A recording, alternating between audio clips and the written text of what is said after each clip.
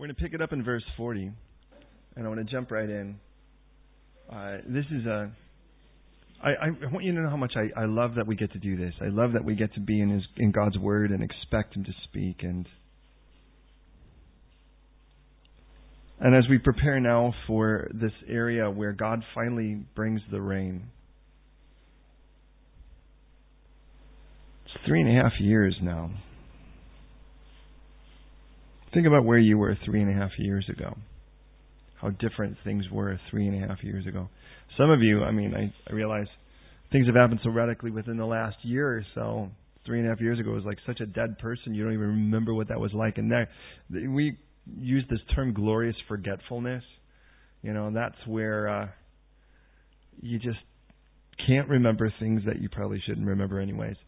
Suzanne and I joke about the fact that God grants us with the gift of that. We never argue, and one of the reasons we never argue is when we actually get time to argue, we can't even remember what we would have argued about in the first place. So it's not just that we're so spirit-filled. We left off at a battle, I remind you, and at the end of the battle, Elijah calls the bluff. And so let's go to the Lord right in prayer. Let's dig into this, and I'm just so excited about this. I do want to say quickly that we're solidifying the details for the Israel trip in December of next year. That's going to be a very exciting thing to be able to spend some time for those of you who want to kind of do that craziness with us. Don't forget about the 3rd of December. The 3rd of December, we are celebrating. We're calling the day All Things New Sunday. And on All Things New, we're watching after church, Adam and Angel renew their vows, which now you know who that is.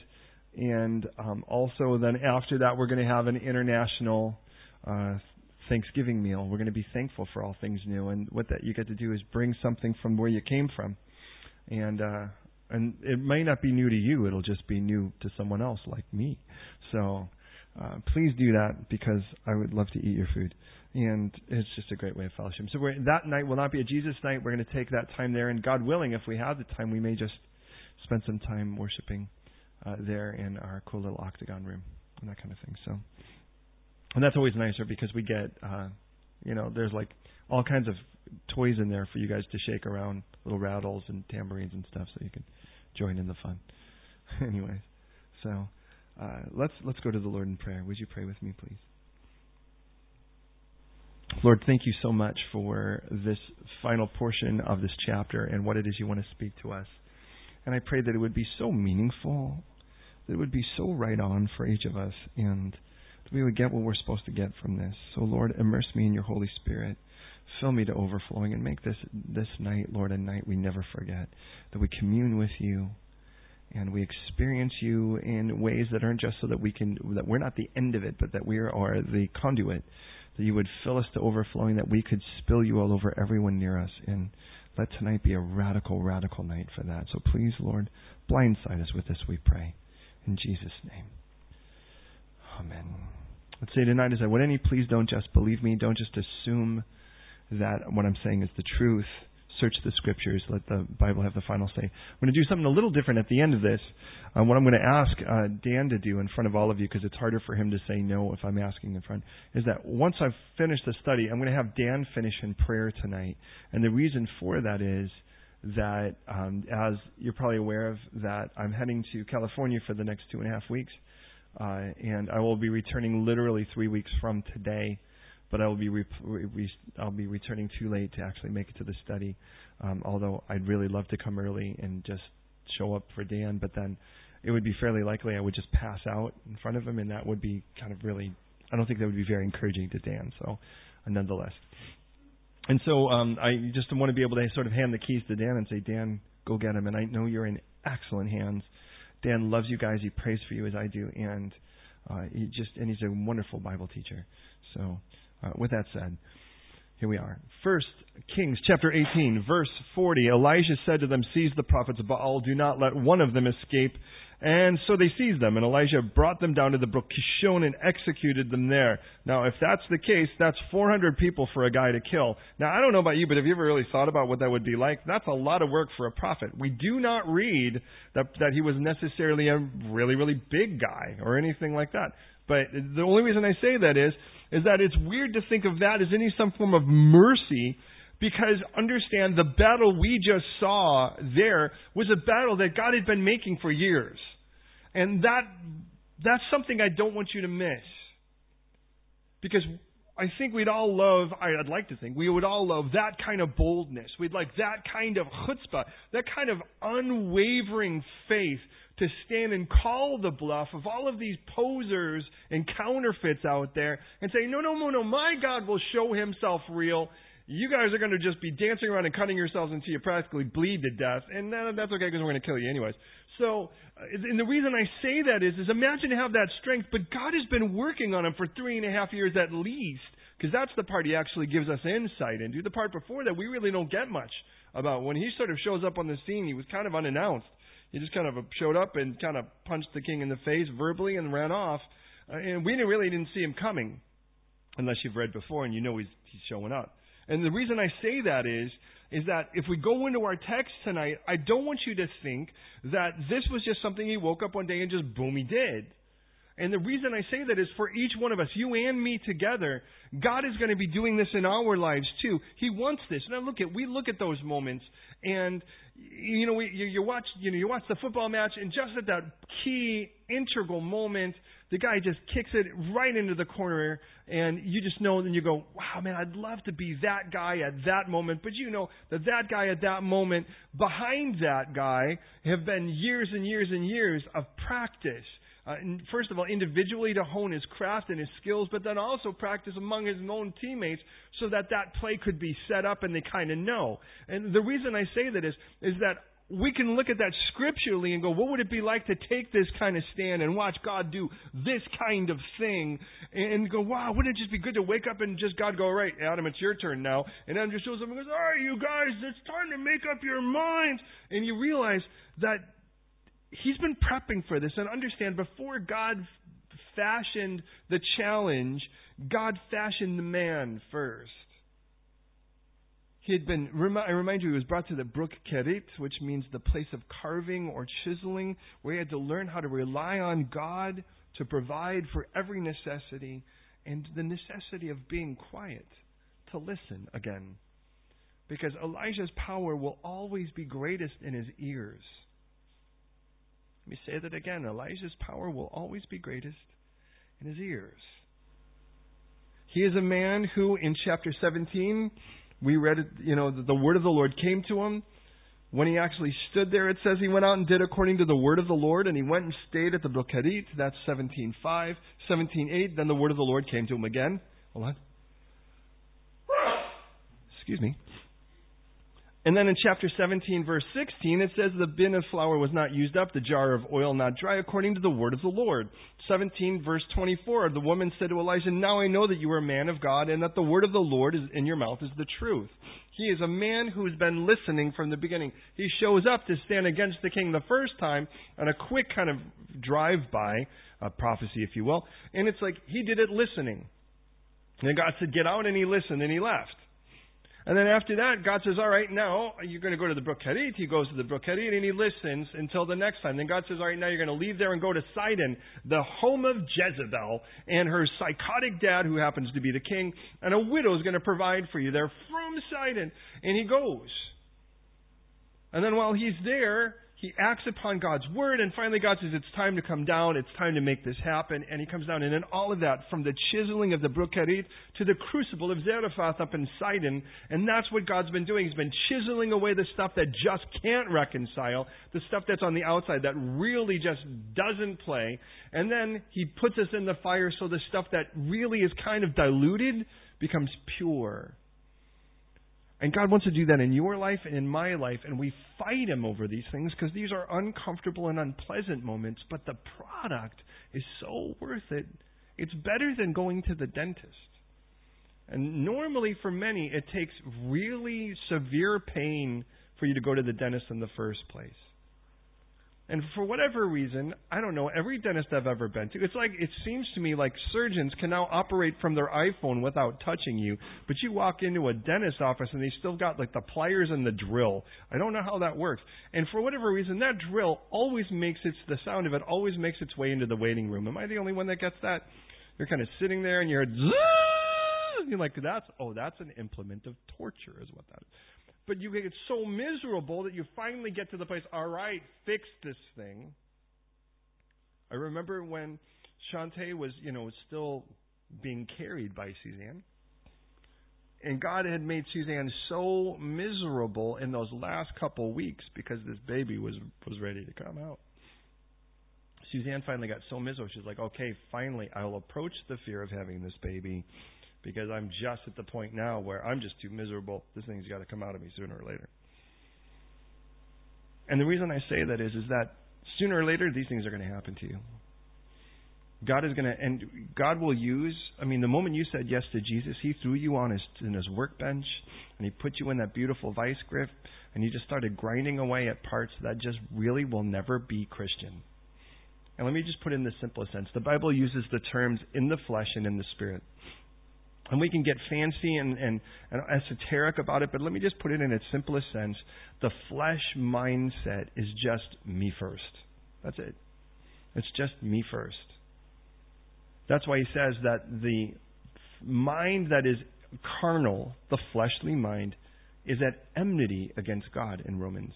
In other words, what he's telling us is that if you want to put you first in your life, you're going to actually declare war on God by doing that. And he actually says those who are in the flesh can't please God. Because ultimately we hand our life over and go, you first. Now, Elijah's in a place where he is being chiseled. He has been chiseled. He's been in the crucible. And God's going to do that with you as well. You put yourself in that. All right, Lord, have my life. And he starts chiseling away at that stuff. And you're like, that stuff was really cool. And God's like, but it's not. You have no idea how good it's going to be once I get rid of this. And then he sticks you in the fire, which Peter tells us is the fiery trials. James tells us as well. These are trials that your faith, of greater value than gold, which perishes even though refined by fire, would be proven genuine and result in praise, honor, and glory when Christ is revealed. He's like, he puts you in these challenges so that you actually stop trusting in trust, but you actually start trusting in Him. And we don't have our faith anymore in some specific prayer or some specific denomination or non-denomination or some specific whatever. Our faith's in Jesus. That's the one person that we know is perfect. That's the one thing we know is perfect. And everything else, well, we learn to trust and pray. So he goes to the carving, he goes to the crucible, and then he goes to the challenge. But God then also fashioned the means, I want to remind you. They called Baal's bluff by giving him every advantage in his confrontation. The site, the animal, the method, all advantaged Baal, if he were real. The fire, this I think was really interesting as Elijah goes now into the rest of this. Think of where Elijah could have called the fire. God could have called the fire on all of the people who have been worshiping Baal. He could have called the fire on the priests. And on the king. And on Jezebel. But he didn't.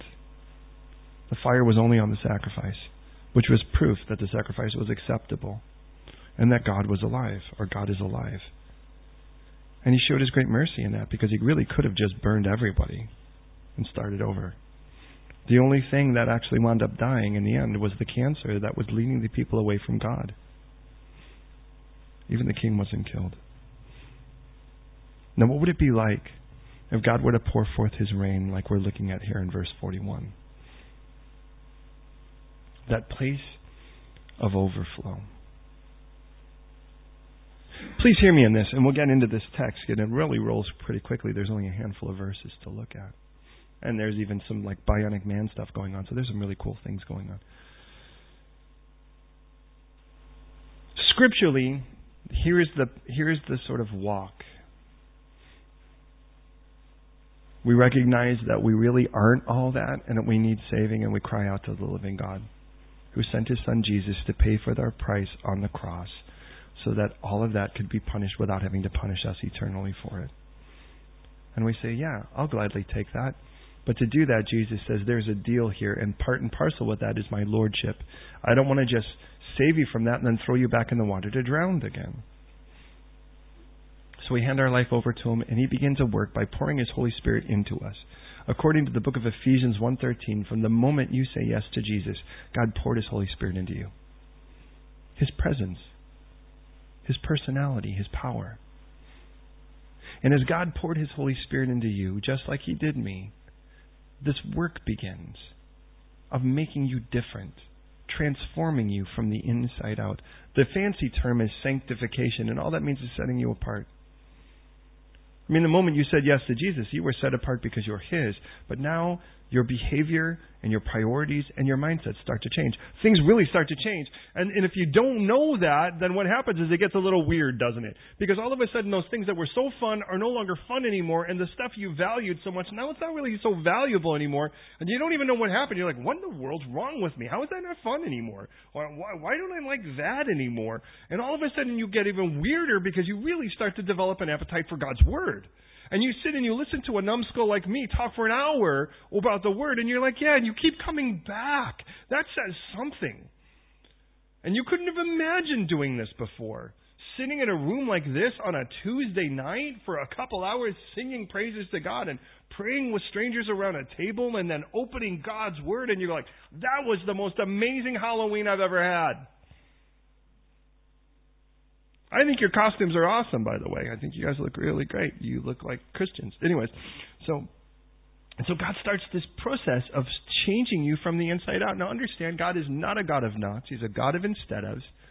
He is a God who doesn't just remove, He replaces. So for everything that He starts to pull out, He puts something else in its place. Again, you used to want to go and get high, and now you're actually interested in actually filling your brain with the Scriptures. How weird is that? You used to run around and go and have sex with everybody, and now here you are being faithful, and now here you are wanting to be pure, and you really realize, now this is an amazing, different world. And as God continues to do that, He starts to transform you from the inside. But then something else starts to happen. He starts to put a love in your heart for people. Specifically, by the way, I say His family.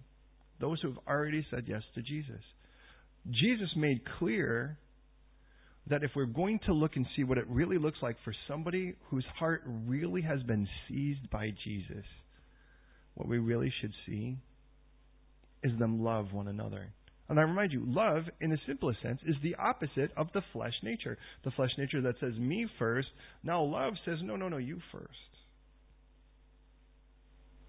And we start wanting to serve people. We start looking for needs and seeing how we can help meet them. That's a very weird world. Before that, we started looking for our own needs, and then we tried to find other people to meet them. Now here we are looking at other people for their needs and seeking how to be an answer to that, a part of the solution. But somewhere down the line in all of that, you get the desire to this, and if you're like me, because I'm kind of a just go for it kind of guy, you get to this place where you're just trying, but you try to do it in your own personal strength. And you get exhausted because you're really trying to help meet every need, and you're trying to be available in every way, and you want to be there to love and to take it and not fire back when that kind of thing happens. But on the same thing, then the same day, that same person may flip and actually need help, and you want to be there to help them, and you're like they're trying to do all of this, and you find yourself so depleted when you try to do it in your own strength, and you're like, I'm just going to buck up. And then you realize somewhere down the line, God tells us there's a difference. That same Holy Spirit that's doing all that work inside of us, God wants to overflow. When Jesus said, you come to me thirsty, but believe in me, He didn't just say, I will just pour that water in you. You wouldn't be thirsty anymore. He said that ultimately that water would spring up into a well or a fountain of eternal life. Now understand, He didn't just say, okay, I'm going to just boom, and then whoop, you're a fountain. He's like, I'm going to pour that water in you, and that water is going to well up. That's a process. As it grows, and ultimately you find yourself at this crazy place of overflow. And when you're in a place of overflow, service is so much fun. Because now it's like, I've just got all this energy and I got to do something with it, and I love you, and so I want to love you in this action. And that overflow is like what we're looking at with the rain here. Because the ground has been dry for 3.5 years, but the worst is if you've ever been in a state of overflow, and then you started filling those spots with dumb things again, and now you're not. So what does He do? He grabs the chisel again. That chisel may be a person that God puts in your life, or a position, or a job, or an illness. Something to chisel away so you'll rely on Him again. And then He'll start putting you in the fire and put you in some trial to kind of melt things out again and get that impurity out of you so that you can be back at that place. I mean, it's kind of like the Christian sauna, if that makes sense. You sweat out your impurities, and sometimes it's just rough, and sometimes it's real rough. But the end product is you're back at the place where you need to be, where God could pour forth His rain. The real question is, would it be worth it? Do you really want it? The question isn't just, well, I really don't want these things to happen, but if they have to happen, the question is, would it be worth it if all of this brought forth a place where you were so overflowing that doing the things of God were second nature or first nature? Scripture was coming out of your mouth. And the person that used to dread, that you would have strangled yesterday, now you genuinely have compassion for. And forgiveness is issued to a person you never thought you could forgive. You realize those kind of things happen in the state of overflow. And when God is promising rain here, I remind you, Elijah said, it's not going to happen until I say so, but it is going to happen. You just have to wait for me to say so. Well, the first thing that happened is that he had to get rid of all that nonsense, counterfeit worship garbage. Isn't that what he had to do? He had to prove that the other things you could rely on were false and phony and counterfeit and just posers. And once that got removed and clearly you couldn't go back to, now we can pour forth the rain. What God does not want to do is see you rely on something other than Him and then fortify that. It would be like a husband seeing his wife veer to someone else and doing everything he can to encourage her to go fall in love somewhere else. Now that kind of guy would start to question the loyalty and passion of the heart of the husband. And God doesn't want to do that. What He wants is our hearts to be pure and to laying on Him and relying on Him and enjoying Him and turning it to Him. And then God says, now let me pour forth that overflow, because in love for me first, you'll start loving that's mine. And that's what He's saying. So Elijah here now in verse 41 said to Achav, that's the king, I remind you, go up and eat and drink, for there is the sound of abundance of rain. Don't miss that. What he's telling us is, and I remind you, Elijah's the prophet who listens. He hears rain. He doesn't see it. It isn't like, oh, my knee is creaking. It's probably going to rain today, Or it smells wet. I mean, I have all kinds of friends who are like, they're all kind of weathermen. You ever those kind of people? They're like, I don't know. It's like my knee hurts. It's going to rain. Or, that kind of thing. And I have somebody that literally, it's like smelling's their thing. I smell rain. I'm like, oh, okay. Here on the train, you smell rain. Okay. I smell body odor, but that's also another liquid. Just want to make that clear. There's water. But just hear me on this. It's like Elijah is listening, and he's listening, and God starts. Now, what would that sound like? Well, I mean, imagine, it's like, to me, it's like if rain isn't properly mic'd, it sounds like bacon cooking. So, and that would be not good for a Jewish guy. But for me, I'm like, oh, yeah, that's awesome. But imagine he's like, I hear rain. Rain's coming. And as long as Elijah's listening, willing to listen, he's going to be on fire in the right ways. But let's be honest. You know what it's like to be in a relationship where you're really not at the moment willing to listen, and you know that means your heart's not in the right place. But Elijah's listening. He's listening, and he hears not just rain coming, but notice it says there's the sound of the abundance of rain. What does abundance mean? Yeah, more than you need. There's going to be an overflow. I want to let you know. I hear water coming more than you'll ever need. And what's amazing is, I remind you, 3.5 years, I remind you, Saul went out looking for stuff so that his cattle didn't die, so that his horses and his mules and donkeys didn't die. While everyone else is starving to death, everyone's going to be able to eat now, and they're certainly going to be able to drink. So Elijah looks. Now, look at Elijah's like, okay, imagine Elijah's because look at, I reminded you there wasn't going to be any rain until I said so. Get all of your phony prophets and let's deal with this thing. And then he does. And imagine what it would be like for the king to watch Elijah kill 400 prophets. Now, I don't know about you, but maybe they were fat and slow. They were blind. You would think, what are the odds of all 400 not getting away? Unless you've got a whole bunch of people standing, and it's like, imagine what the prophets were like, looking and going, oh man, I'm going to die from this guy. And he's got the real God. Now, I don't know if you've thought about this. I think this is actually a weird mercy. Because somewhere down the line, Elijah didn't kill a single prophet of Baal until every one of them became clear and obvious to every one of them, that their God was phony. So they had a chance to swap allegiances before they actually stood before that God. Well, anyways, I'm not telling you need to go and kill people and hope that they'll convert right before you do, so kill them slowly. I'm just telling you there's a mercy in that. So, Achav now, it says, has been told, hey, get up now. Now that we've taken care of that, now we've gotten rid of that, now it's time for the rain. You need to realize this has been in your house, man. This, because of your wife, has been in your house. This needs to be out of your house. Because God wants rain, but He wants your house clean first. And so this stuff's out now, so let's bring the rain. Get up and eat because you're going to need it. Verse 42, Achav went up and ate and drank. To eat and drink, and Elijah went up to eat and drink. And Elijah went to the top of Carmel. Now, I remind you, the top of Carmel was supposed to be Baal territory, but what's clear is it's clearly not. And so he's like, all right, play Baal. So Elijah went up to the top of Carmel, and then he bowed down on the ground and put his face between his knees. Can anyone kind of picture what that looks like? Does anyone want to try to show me what that looks like?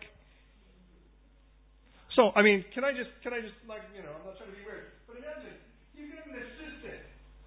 You'll see that ultimately the guy that Elijah hands the mantle over to is going to be a prophet who sees. And you're going to find out that it's going to be about his eyes. But eyes don't come first. They come second. They will see, but it comes first for the guy that's listening. So imagine, he turns and he tells Achav, and now he's going to turn to his assistant and he goes, no, the rain's coming. And he's like, how do you know? And he goes like this. Yep, rain's coming. Rain's coming. Now, don't miss that. Because he is in a position where he can't see anything. You're aware of that. It isn't like he's like, how do you know rain's coming? Rain. Because he's not just covering his eyes, because you all know that can happen and you can peek. You've all done that, But he's in a position which is so obviously he can't see anything. And I love the fact that sometimes God does this so you can hear better. But notice the conviction of Elijah in this. He bows down to the ground. He puts his face between his knees because Elijah still has more work to do. See, understand it's more than just the prophets of Baal and it's more than just the king. He's got a student he's training. He's raising up a guy. And understand his program isn't just, here's going to be our thing and we're going to go through this book. Not that that's bad. It's awesome. But there needs to be more. There needs to be lifestyle. This guy's following Elijah around and going, man, that's what I want. I want that life. And Elijah goes, okay, well, you want that life? Check this out. And he curls into a ball in front of him. Which, by the way, also tells me that, now, just if you can try it for a moment from where you're saying, just try to put your head between your knees. The reason I said that is Elijah must have been skinny. Because let's face it, a big guy cannot get his head between his knees when he's on them. I'm just trying to be honest here. It's not easy for me. I've realized I'm not that fat. I keep telling my wife, and this proves it. But getting that far and curling to where his head's between his knees and he's on them, there's not a lot in between that to stop him. And Elijah is looking for the rain in the dark. John would say in 1 John 1:1, that which was from the beginning, which we have heard, which we have seen, which we have looked upon with our eyes, which our hands have handled concerning the word of life. Oh, that was manifest. And we've seen it, we heard it, and we declare it to you. He goes, listen, that life that was manifested, we declare it to you because what we really want from you is to have fellowship with us. And truly, our fellowship is with the Lord Jesus Christ. He goes, I write this so that your joy would be full. That idea, again, of abundance. John started the 1 John epistle with, I heard God. And then I saw God. And then I inspected God. And then I touched God. Because do you realize how crazy that is? Because that's what I got to do. He goes, I'm going to write this down because I want you to share that with me.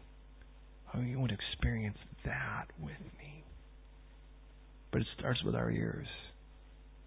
It's supposed to. Now, faith is the substance of things hoped for and the evidence of things not seen. Hebrews 1:1. Substance, upostasis. It literally means to set under, or the support. It is the support, or set under the things that you would hope for, and the evidence.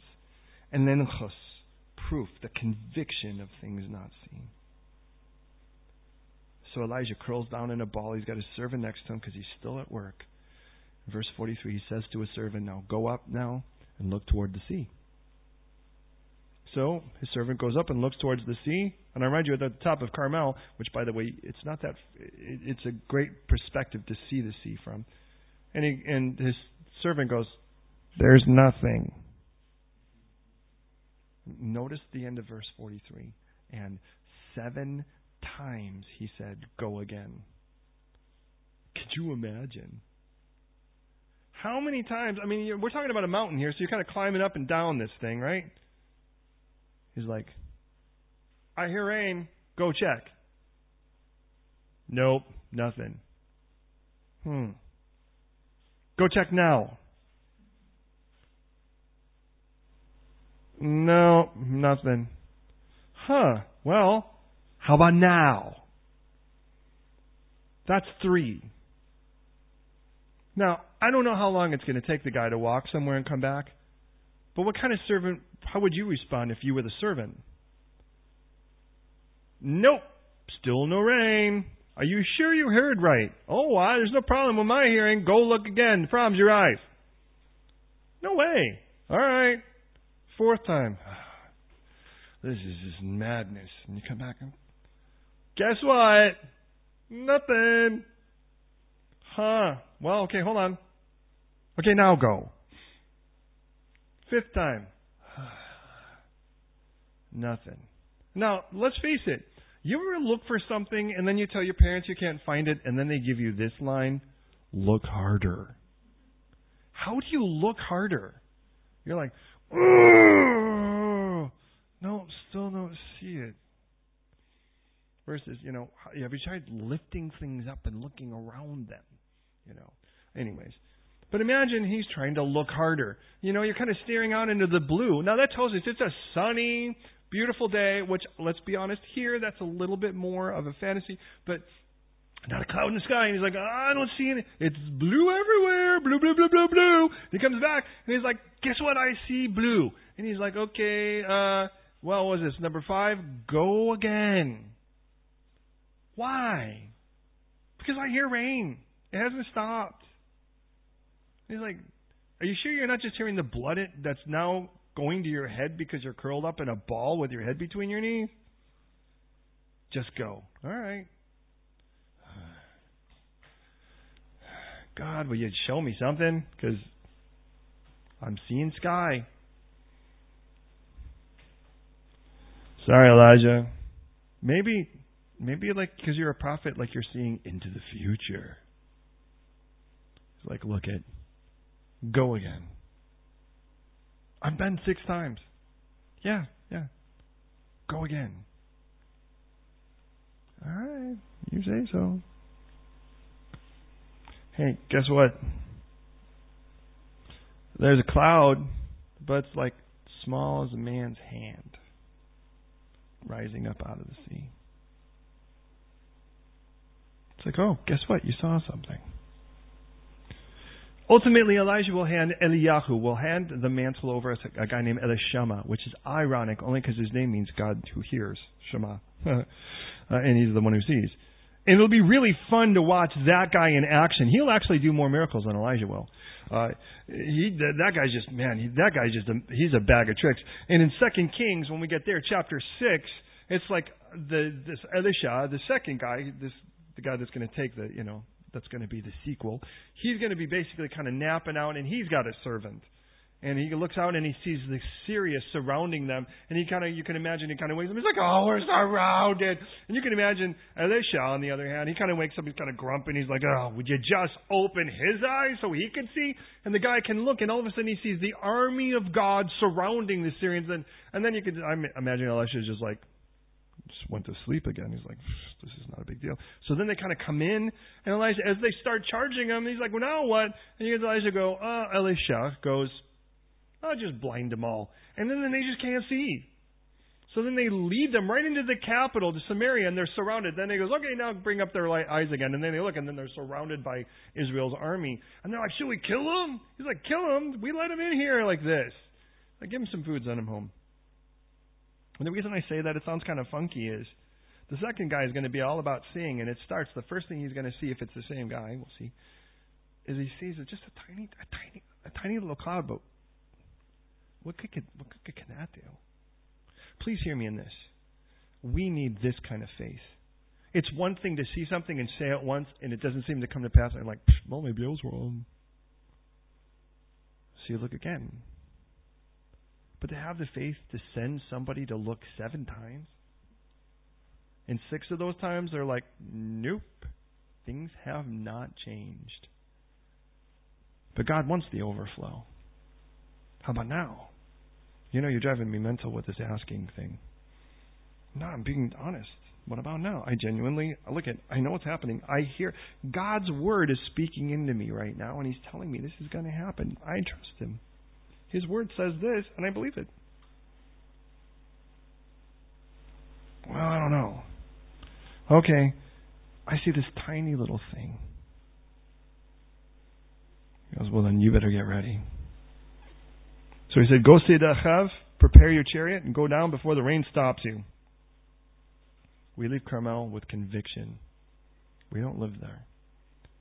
Now, what happened in the meantime, that the sky became black. Now, I don't know how far they were from Achav, but he saw this tiny little cloud like a man's hand, and now the entire sky is turning black. And you're like, you said it was going to be like lots of rain, and I see like this little cloud. I mean, this is like a shade cloud at best. This isn't like rain cloud. This is a tiny little thing. And now it's like, oh boy. Meanwhile, it happened that the sky became black, the clouds and wind, and there was heavy rain. You know what heavy rain means, right? It's the kind where you can actually fear for your umbrella. So Achav rode away and went to Jezreel.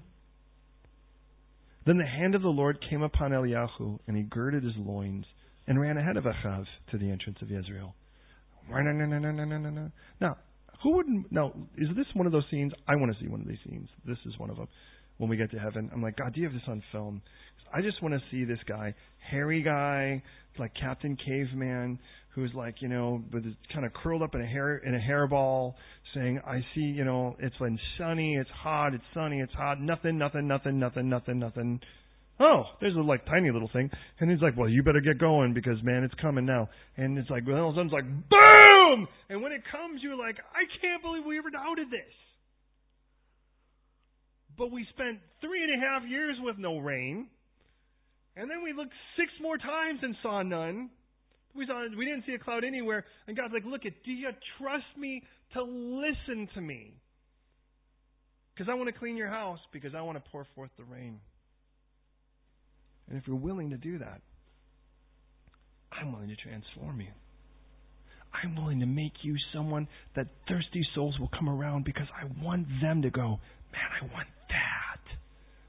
And then they'll look at you, and you will forever be a part of their testimony because of that. But for that to happen, God's going to take you and He's going to chisel, and He's going to smelt, He's going to crucible it. But then ultimately, He's going to house clean, man. He's going to get rid of, what in your life or in my life am I holding on to in my house that just does not belong there? Because somehow it's trying to put me first instead of God first. Because to be honest, God wants that out so He can pour forth the rain. Aren't you thirsty? Aren't you tired of it? Tired of being dry? Because He really wants to pour forth this. As we go to prayer, I want to give this sort of trailer of coming attractions. I like to do this when I'm going to be gone for a little bit. Because the same guy that did all of that amazing stuff, look at chapter 19, the first 3 verses.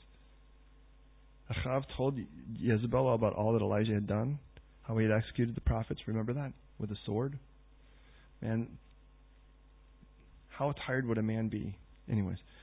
Then Jezebel sent a messenger to Eliyahu saying, let the gods do to me and more also if I do not make your life as one of them by tomorrow about this time. In other words, you killed 400, I'll kill you. And when he saw that, he arose and ran for his life and went to Beersheba, which belongs to Judah, and left his servant there. This guy is going to have this threat happen, and the same guy who stood against all the prophets of Baal, the same one who stood against the king now twice to kind of crawl into his grill, the same one who stood up and told all the people, you better start making a choice, is the same one who's going to flee like a little girl in the first 3 verses of the next chapter. Well, what happened? Well, you'll have to wait to find out. Let's get back to our text and close this. It started in a very dry situation. For 3.5 years, there's been no rain. That's a threat of fire because everything is dried brush at best.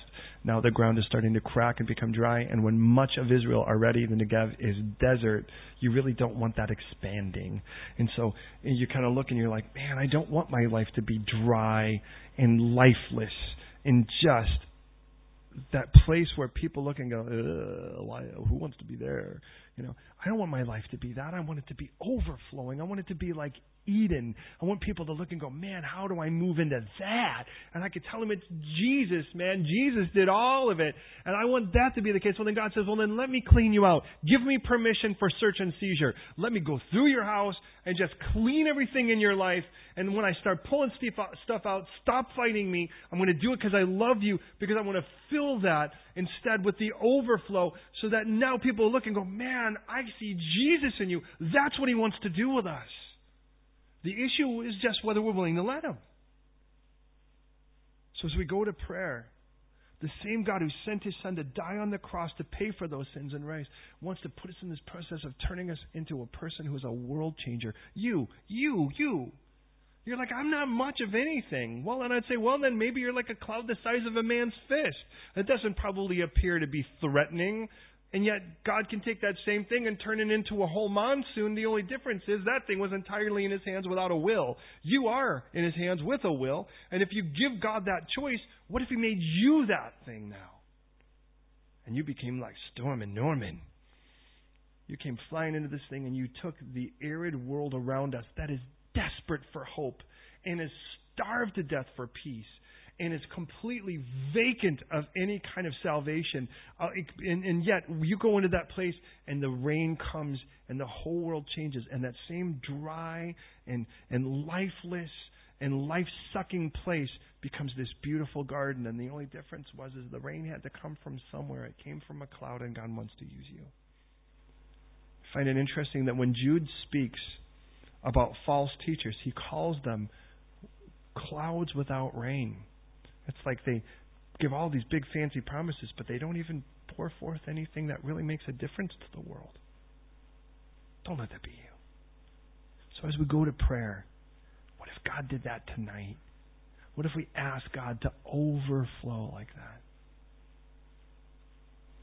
Well, pray with me, would you?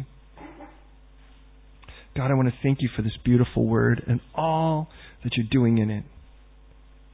Lord, please, right now,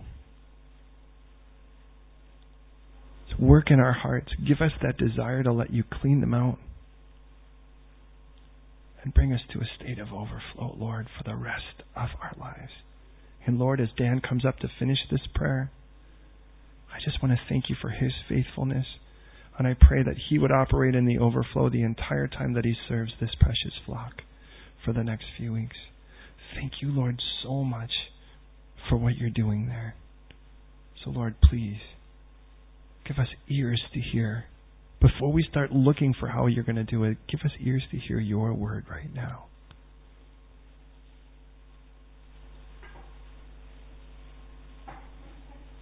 Yeah, Father, we want to thank You, Lord. We thank You for men like Elisha, Lord. For men that You've used throughout history, Lord, and we thank You that You call us to be part of that same faith, Lord, to be a part of that same family, and Lord, and we thank You, Lord, that You would even desire to use us, Father. So yeah, we pray, Lord, that we would be willing to listen like Elijah was, willing to follow where You would call us, Lord, willing to make a stand in those moments where You call us to stand, Lord, and that we would be willing to listen, Father, and that You would give us the faith, Lord. And Lord, I thank You, Lord, that as You remind us even in the New Testament, that Elijah was just a man, and we, just like him, are just people, just men and women, Lord, and yet, Father, you desire to use us just like him. So, Lord, we pray, Lord, that we would overflow. And, Lord, that through our lives, Lord, that you would bless and bring water and bring life to those who we come into contact with, Lord, in a very dark world. So, Lord, looking ahead to the weeks ahead, Father, may you be with PT as he goes to the States, Father. May you use him to bring refreshment to those he gets to minister to, Father. And, Lord, for us in the UK, Lord, as we continue in London, Father, as your word continues to go forth and ministry continues, Father, we pray, Lord, that you would work through us, Lord, and that you would bring refreshment and life to those who we encounter as well, Jesus. So we lift all these things up to you. In your name we pray. Amen.